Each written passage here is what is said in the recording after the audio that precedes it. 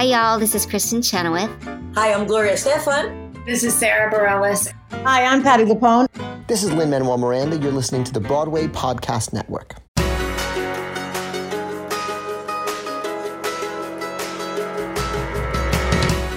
Welcome to the Theater Podcast, intimate personal conversations with the industry's biggest names. I'm your host, Alan Seals, and our guest today is somebody I've known for quite a little bit now, Michael Mott, who is a composer, a lyricist, a vocal producer, and actor. That's how I know him. I know him back from our old acting days. This dude has gone on to do so much amazing work that, of course, had to have him on the show. He's got a concert coming up at Green Room 42 and a new single coming out that is breaking news here on this podcast with Jessica Vosk. So yay there, we're breaking that news. I find it's always cool to talk to composers and creatives and people that we don't normally hear from, but especially Michael has the benefit of being a performer on stage, so he gets all the sides of the equation, and he's writing for a profession that he did and still does. We had a lovely conversation about the current state of Broadway and, the abundance of jukebox musicals, which may or may not be a controversial topic, depending on who you are and what you believe. But before we get into it, as always, leave a rating, leave a review, find me on social media, and everybody please enjoy this episode with Michael Mott. The longest field goal ever attempted is 76 yards. The longest field goal ever missed? Also 76 yards. Why bring this up? Because knowing your limits matters, both when you're kicking a field goal and when you gamble. Betting more than you're comfortable with is like trying a 70-yard field goal. It probably won't go well. So set a limit when you gamble and stick to it. Want more helpful tips like this? Go to keepitfunohio.com for games, quizzes, and lots of ways to keep your gambling from getting out of hand. When you need mealtime inspiration, it's worth shopping Kroger, where you'll find over 30,000 mouth-watering choices that excite your inner foodie. And no matter what tasty choice you make, you'll enjoy our everyday low prices, plus extra ways to save, like digital coupons worth over $600 each week. You can also save up to $1 off per gallon at the pump with fuel points. More savings and more inspiring flavors make shopping Kroger worth it every time. Kroger, fresh for everyone. Fuel restrictions apply. 1, 2, 3.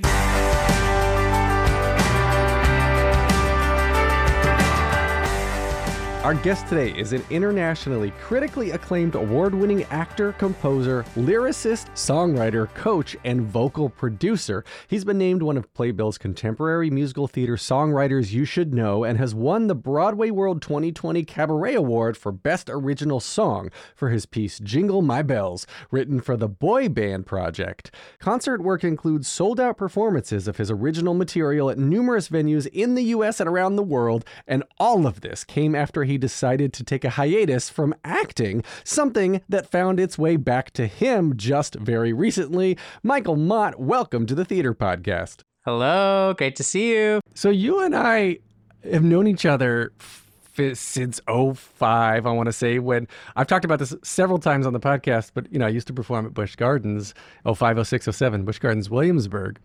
And you were there in the Holiday in Roma show, the Italy show.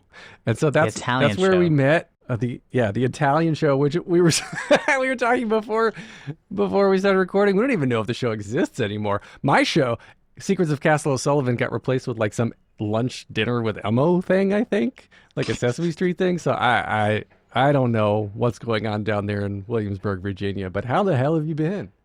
I'm good. I still remember the choreography. I was there summer of '06 and then the summer and fall of '07, right after I graduated college. That was such a fun time, I think, in sort of everyone's career. That was amazing.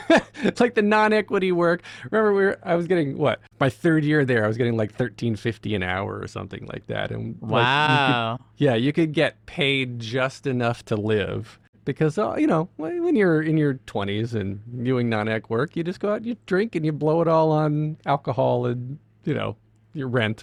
It was great training, though, because you got to do, 6 shows a day in 105-degree weather outside, and it builds your endurance and your stamina so much as a performer. Remember, my show was one of the 2 or 3 in the park, one of the few that was air conditioned. So while I was still doing 10 shows a day in the height of the summer, height of the summer, I had that air conditioning. So that's nice. It was always nice to have the other casts come in and watch because they would want to come in and get out of the heat. So we had little support. But I remember that. Yeah. I remember that. The cruise ships and theme park world, though, is such a different.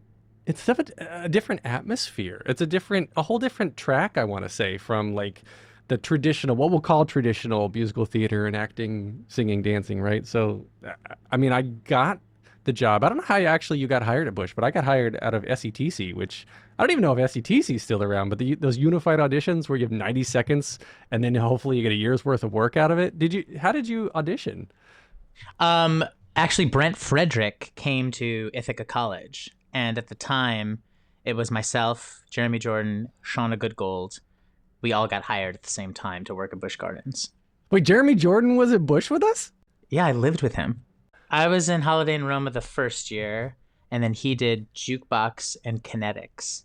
And then the second year, I did Viva Italia after Holiday in Roma left. Right. And all of us have gone on to like such different careers and different ways of finding success. And so now, like I've been seeing your name. You've got a full-length concept album with these major stars all over the place, and then you've got like a concert coming up in December, a couple days at Green Room 42, and we're gonna cover all of that because it's fascinating. I absolutely love how all of us have just found our little place in this world and like moved on together.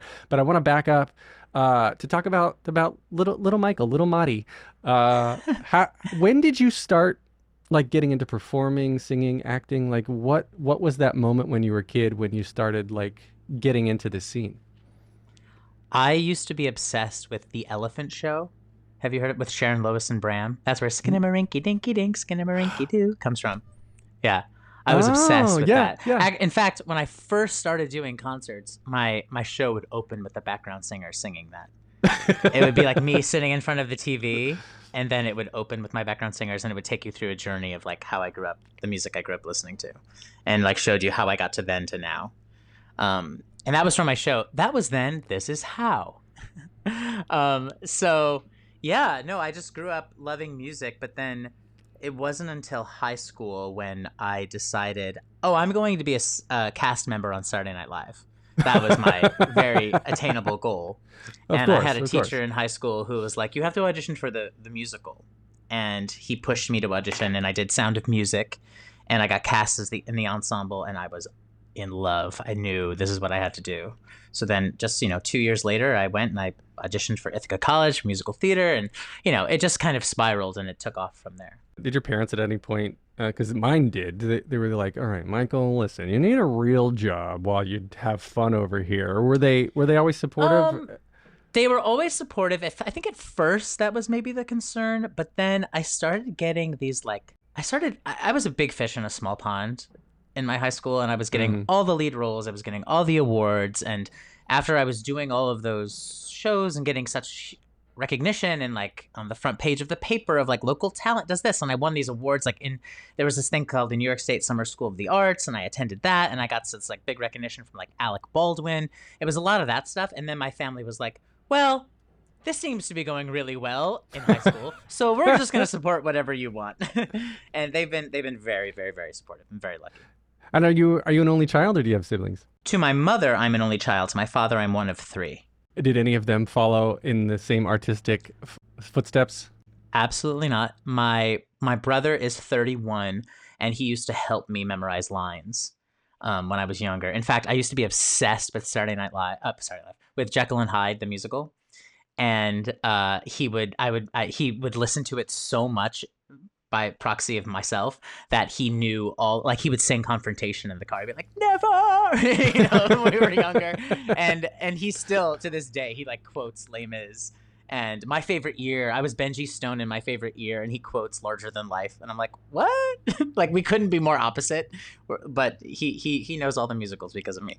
So after we both separated and left the theme park world, did you immediately move to New York and start composing? Because you're writing and you're composing and you're creating versus going down the traditional performer path that a lot of other people have taken. Right. Yeah. No, I graduated college May 18th, And then May 19th, I started Busch Gardens. So I drove the next morning. And then I remember Busch Gardens, I was supposed to only be there for the summer. And then they offered me the fall show. So I did, I was the Prince Frog or something, Rolf the Frog or something in some Halloween show.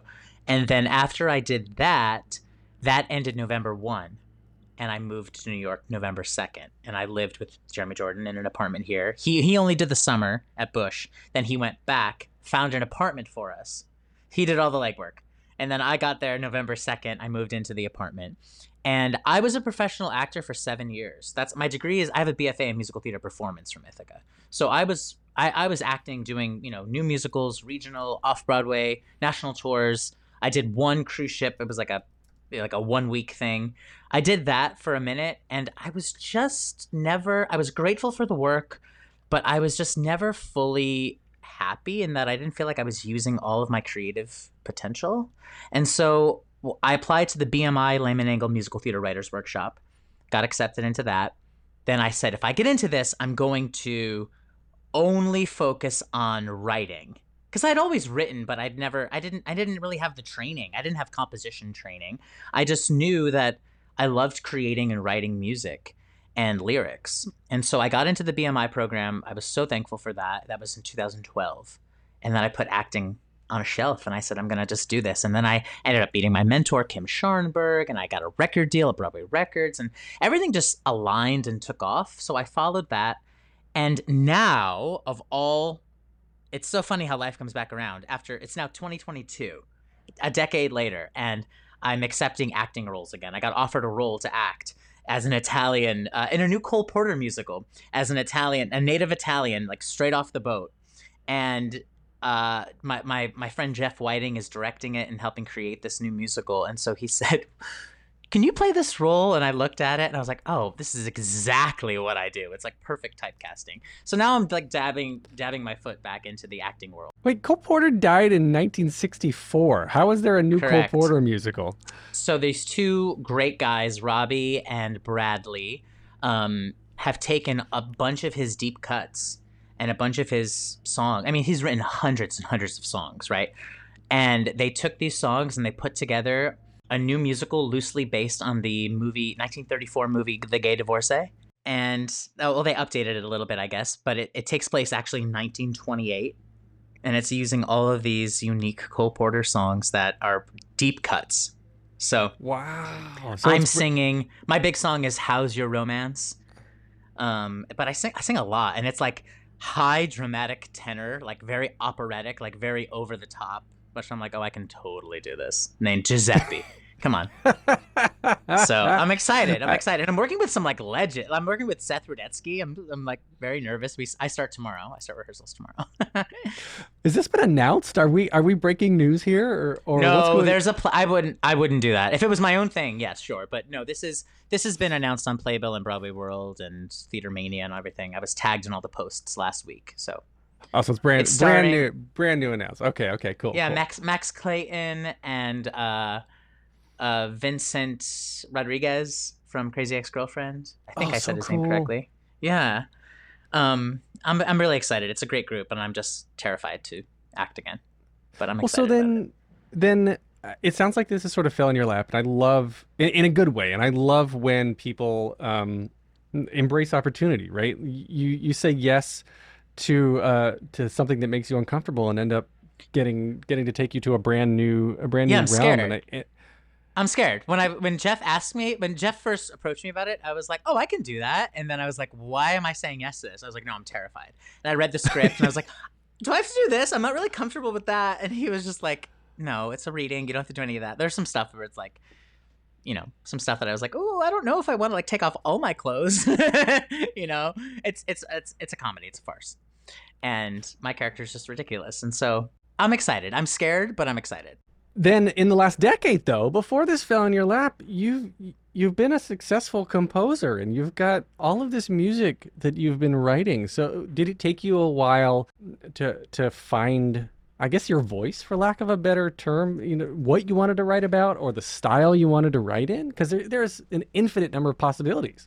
That's a really great question. On my first album, it came out in 2014, Where the Sky Ends, I go back and I listen to it now, and it was just me like trying to prove to myself that I was a quote unquote composer, and every song is in a completely different genre and style. And I think that I was just trying to flex every creative muscle I had and just show the world I can do anything, you know? And I think it was really just trying to prove that to myself. And then my second album was all top 40 pop. So like it's completely kind of all over the map. And you're like, well, what is it like? I don't think I knew what I was doing. I was trying to prove to myself that I could do this coming from the acting world, I think. Because, you know, then I wrote a musical called In the Light, which I think you were referring to with the concept recording. And that is very sweeping and epic. And I was working on that for like 10, 12 years, you know? And I have new musicals now that are all very different styles. And for me, now I feel mature and secure in myself that I can look at what the material is and figure out what is the best style to authentically tell this and be the best writer I can be to tell that story. But I also know my limitations. And right now I'm currently writing a story based on a woman's real life story. I had to buy her life rights. And her sound, she's a Puerto Rican woman from the Bronx, and her sound is different than the French-Italian boy living in Europe, who is a little bit more classical and folk, actually, in my interpretation. And she's more Latin and pop, and it's very different styles that merge together. And I know my limitations. I'll know like, okay, well, I'm Italian, I'm like 2% Spanish, I'm 3% Greek, but I'm Italian. Like, I don't fully understand Latin music to the degree that, you know, someone else who I'm not going to name names, but would understand better, and maybe they can help arrange this to bring it, to have it be more authentic. You know, I know my limitations. We're going to take a short break. Stay tuned for more of the episode.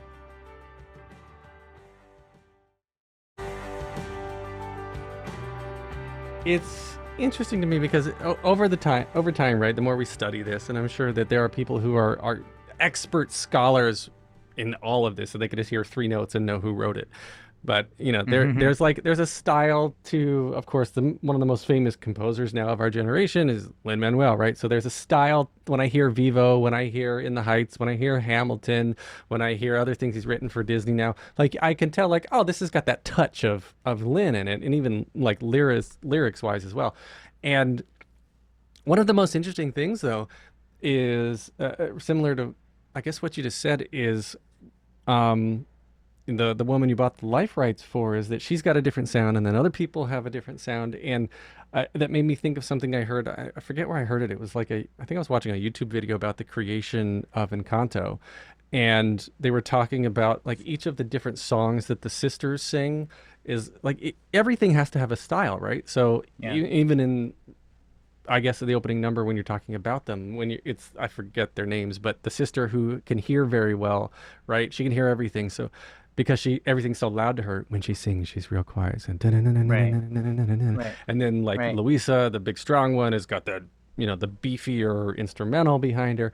So it sounds like it just comes from practice, from experience of trying to, instead of writing a song for yourself.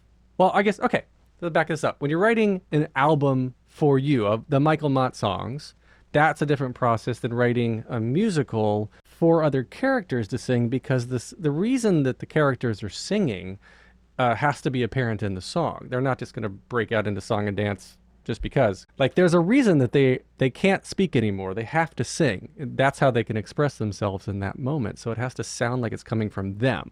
Yeah, there's a lot of things in there that you said that we can unpack. It definitely has to, you know, obviously like make sense that it sounds like your music would be different music than my music if I was writing as characters.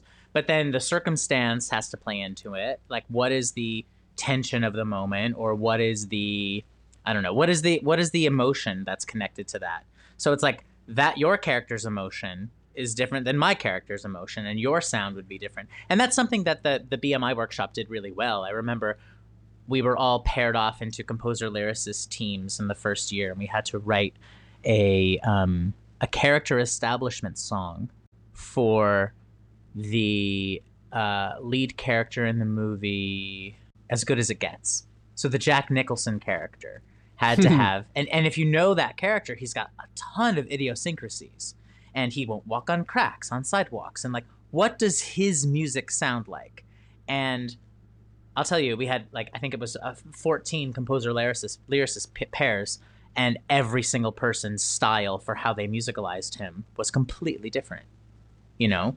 And that's what makes it interesting, and that's what makes it unique. But here's the thing, is that no matter what I write, people always say to me, oh, I knew that was you. Like, it has the Michael Mott sound. And I'm always like, I don't even know what that means. But like but when you say that about Lin, I'm like, oh, I know exactly what that means. Because I can hear a Lin song. I can hear a Stephen Flaherty, Lynn Aaron song. I can hear a Mark Shaman song. I can hear a Jason Robert Brown song. I know exactly who wrote it. But if you ask me, or if you ask them, they're just like, I'm just writing. You know, I'm just sitting down to write, and maybe our hands go to the same place. Maybe we like the interval. I don't know what that is, but you can hear the writer in it. I completely agree with that. Yeah, you can hear a Lin song, hear a Sondheim song, hear a JRB song. It is them inside their music. And what I was going to say, the last thing about this was, you said like some of your second album was like pop songs and stuff. And when you're writing something like that, like a pop song versus an entire beginning and end musical, right? That's the difference, is that the songs themselves are meant to be standalone if they're pop, more or less. Whereas there's action that happens before the beginning of every song and after a song in a musical that carries that story through, that carries that emotion through. As a musical theater songwriter, I spend so much time with my collaborators crafting the perfect moment of how to finesse that moment in song that goes from point A to point Z, that moves the story forward, that sounds like the idiosyncrasies of the character, that helps us get on a journey that steps inside that character's psyche and pulls it out. There's so much craft that goes into trying to make a musical theater song do its job and function as a musical theater storytelling song. So when I'm writing a pop song, I'm not actually thinking about any of those things of how it would work on stage. I'm thinking of what's the best oral sound and how do I make this vocalist shine? That's what I'm thinking of. I guess there's two versions of the jukebox musical, right? So you have something like Jagged Little Pill. So specifics of the story aside in both of my examples, but technically speaking, you have something like Jagged Little Pill, where it's a jukebox musical with Alanis Morissette music, but the story has nothing to do with Alanis or has nothing to do about her journey. It's just the songs are placed in a way throughout the story to move the story along to the best of its ability. And then on the other end, there's a show like MJ, where it's MJ songs, Michael Jackson songs that are written by him and sung by the character playing him and still move the story along. Is there, I guess, in your mind, is it all sort of the same thing that's wrapped up, or would you prefer like the MJ where if you're gonna use the music by the person, that the story is about the person? That's an interesting question. I don't even think of it that way. And I'm not saying it's bad. I'm not saying it's good. I'm just saying it's different, and those are the times we're living in. And I think, you know, the old adage, adapt or die, I, as a musical theater songwriter, need to do my best to adapt to that. And while I don't naturally go in that direction, I think for me to be relevant and to work on things and to have my work produced, I need to think more about that. Whereas I'm like, no, Alan's sound would be this, and I'm going to write that. But how do I bring that into a contemporary way of telling stories? And you have to think, I mean, it is show business, right? Like, you look at the shows that are on Broadway and the sounds that they're using, and it's a lot of currently recognizable IP. Kinky Boots, I mean, Cyndi Lauper, I mean, there's someone, like even Waitress, Sarah Bareilles, I mean, that was an original score, but it had that recognizable name, and this is not anything new. I mean, we all know, like, what is it, Paul Simon had the Cape Man, like, way back then, like, Elton John wrote Lion King, you know, there's always recognizable names writing these shows and or recognizable songs. And so I guess for me, I'm trying to do my best to hustle to make my songs as recognizable, as big as they can be, so that I can get a show produced on a grand scale on a Broadway stage. I have 4 original musicals. It's hard, you know. People were like, well, what was your hit? what's your number one song in the Billboard chart that'll help you get your show to Broadway? And it's just like, it's such a catch-22. And so I don't know. I'm inspired. I want to keep going. I'm going to keep doing my best. But I guess writing a pop song, and I say all this to say, writing a pop song and writing a musical theater song, to me, I have different approaches to them. And I think that in today's day and age, I kind of maybe have to think about them being more similar than not. Yeah, I was going to say that the generation now, and we're going to sound like old men saying, get off my lawn. But, the generation Please, now, I am an old man. Yeah, we're the same age, pretty sure. Like the kids these days, you've got, of course, TikTok creating their own musicals on TikTok, and there was something else that was just announced. I forget what it was, but it was something like, we're going to model it after the TikTok style of very short snippets. And I'm like, how is that going to make a cohesive story when, like, if ever, I don't know what that meant interpretively, but I'm really excited to see it in a like eyebrow raisy sort of way, right? Yeah, but, like I'm all for pushing the art form forward and using new platforms to tell stories. Like, that's exciting and interesting to me. Absolutely. I also probably be like, well, how's that going to work? But then, okay, well, let's figure it out, because I think as creators, it is our job to do our best to tell an authentic story and to entertain. People want to be entertained. Has there ever been a choose your own adventure story on Broadway? The Mystery of Edwin Drood. Like the audience get to choose where choose the ending. Really? Uh-huh. Because I was thinking it'd be so cool to like Who Wants to Be a Millionaire style. Everyone's got a little thing in front of them on the seat where it's you like, want to fund that. Right, where everybody's got the ability to change the course of the story, and so the actors are trained to go through different paths, and some would overlap, but like the show could be different every time. When you see other shows that you like, when there is a hit, the new thing, are you looking at it like trying to dissect it? Do you take it home and sort of try to reverse engineer, like, what made this good? Or do you just say, oh, that's great, I'm going to go back to my style? No, I mean, I think as creators, I'm always looking to be inspired, and I'm inspired by any and everything I see, whether I love it or I hate it. I always find something creatively to latch onto.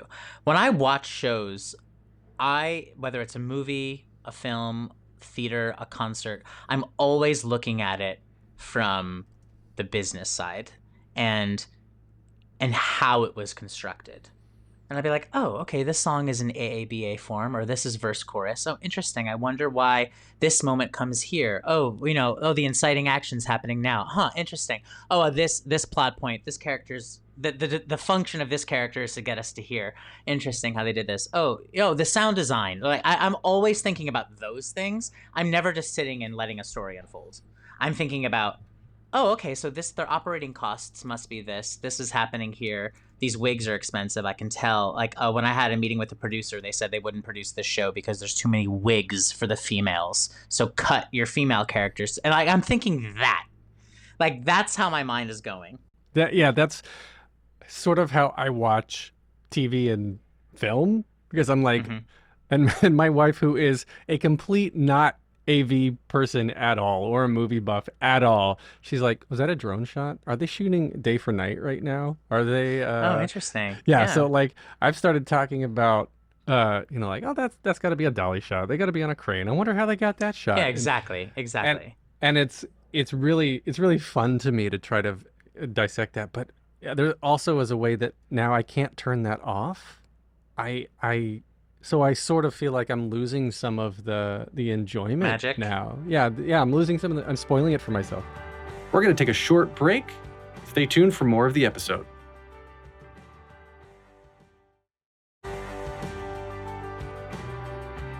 When I watch, my new thing has been when I watch films, I'm always watching characters' hair.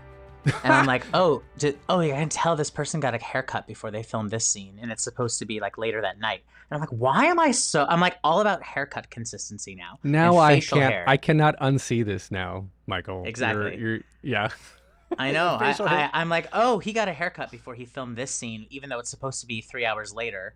and I'm very aware of that in facial hair. Interesting. Yeah, I would always when I did TV and film, it was my facial hair I suspect is like yours. It's thick and dark, so I had to like have a razor on set, like an electric razor, just like constantly be shaving all day.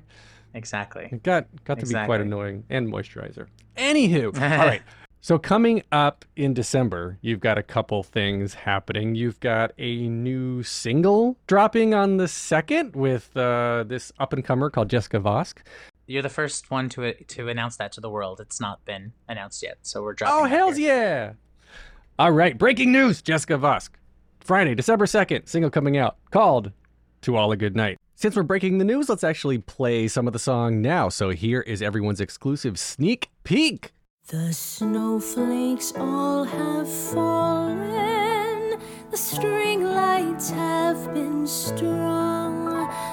The kids are finally sleeping. So now the time has finally come to tell you, dear sweet in-laws, while brushing back a tear, I hope you make your plane. Here's the schedule for the train, and yet you still remain here.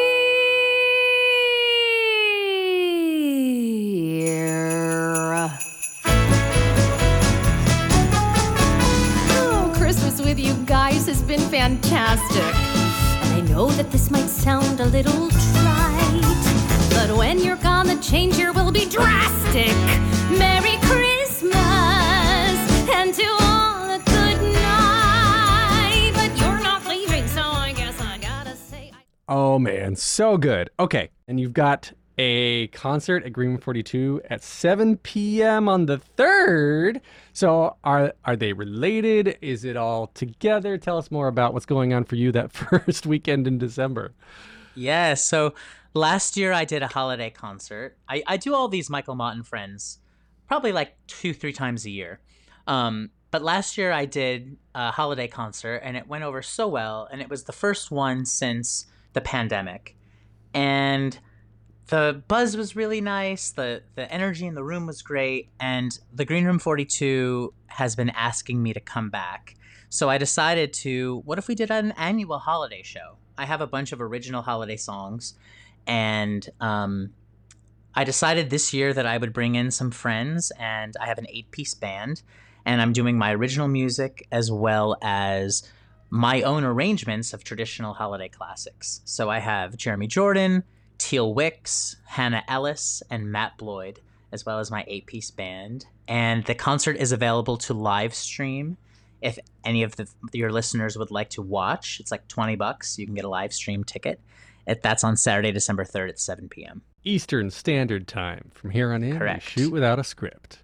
And, yes. And so the single coming out on the 2nd as well with Jessica Vosk. Is it just a single just to have a single? It's just a song. It's actually a song that my friend Cleo and I wrote back in the BMI workshop years ago. And during the pandemic, we revisited it, and we had, a new perspective, and we decided to elongate it and make it a little bit more nuanced. And we went in, rewrote it, and I planned to record it last year, but then some stuff happened, and I was working on a bunch of other music, so we pushed it to this year.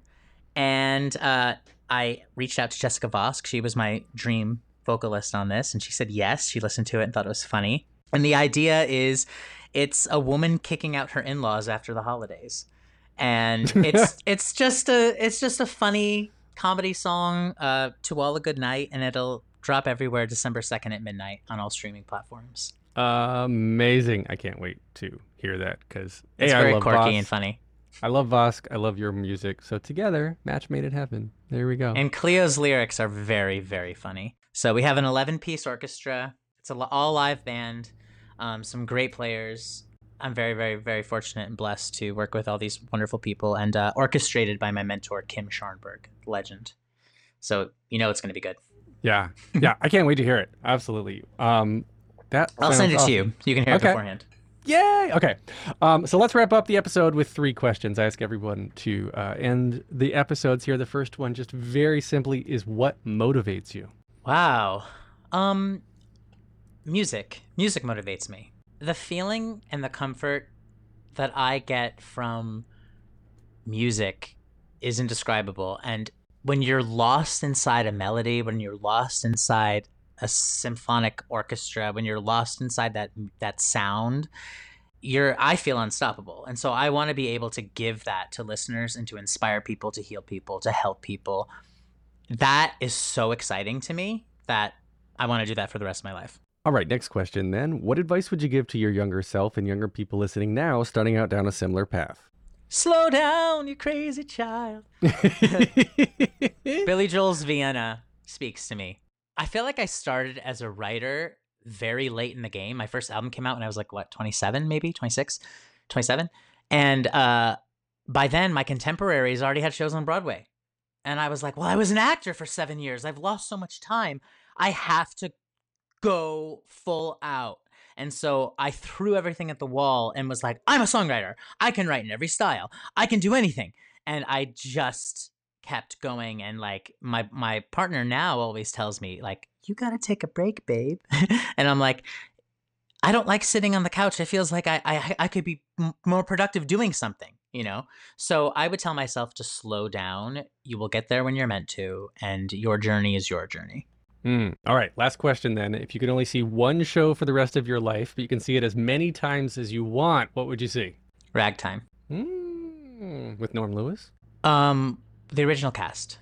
I love Norm Lewis. There's no shade to him. I saw Norm Lewis backstage at a Carnegie Hall concert, and he was like, I love your music, and I nearly shat my pants. I was like, you know who I am? Like, what? So now I gotta get Norm Lewis on some song at some point in time. I've offered him many things in the past. So maybe that's how he knew because I've offered him like different albums and I've offered him concerts and it's just never worked out. But he came up to me at this thing and said that to me. So I have to work with him. But no, I would love to see Ragtime with the original cast. Me too, actually, for that matter. I got to see... To hear Maren Maisie sing Back to Before, come on. Yes. I got to see Norm perform from Phantom for a fundraiser a couple months ago. And I was like... It was for Afghan refugees, and we were sitting on the floor, and I was literally 10 feet away from him. I have no words for how his soul was able to just grow into the audience, wrap a big hug around all of us, and hold us so tightly when he was performing. It is an experience I haven't had in a long time. Like, just love that guy. His voice is silk. It's true.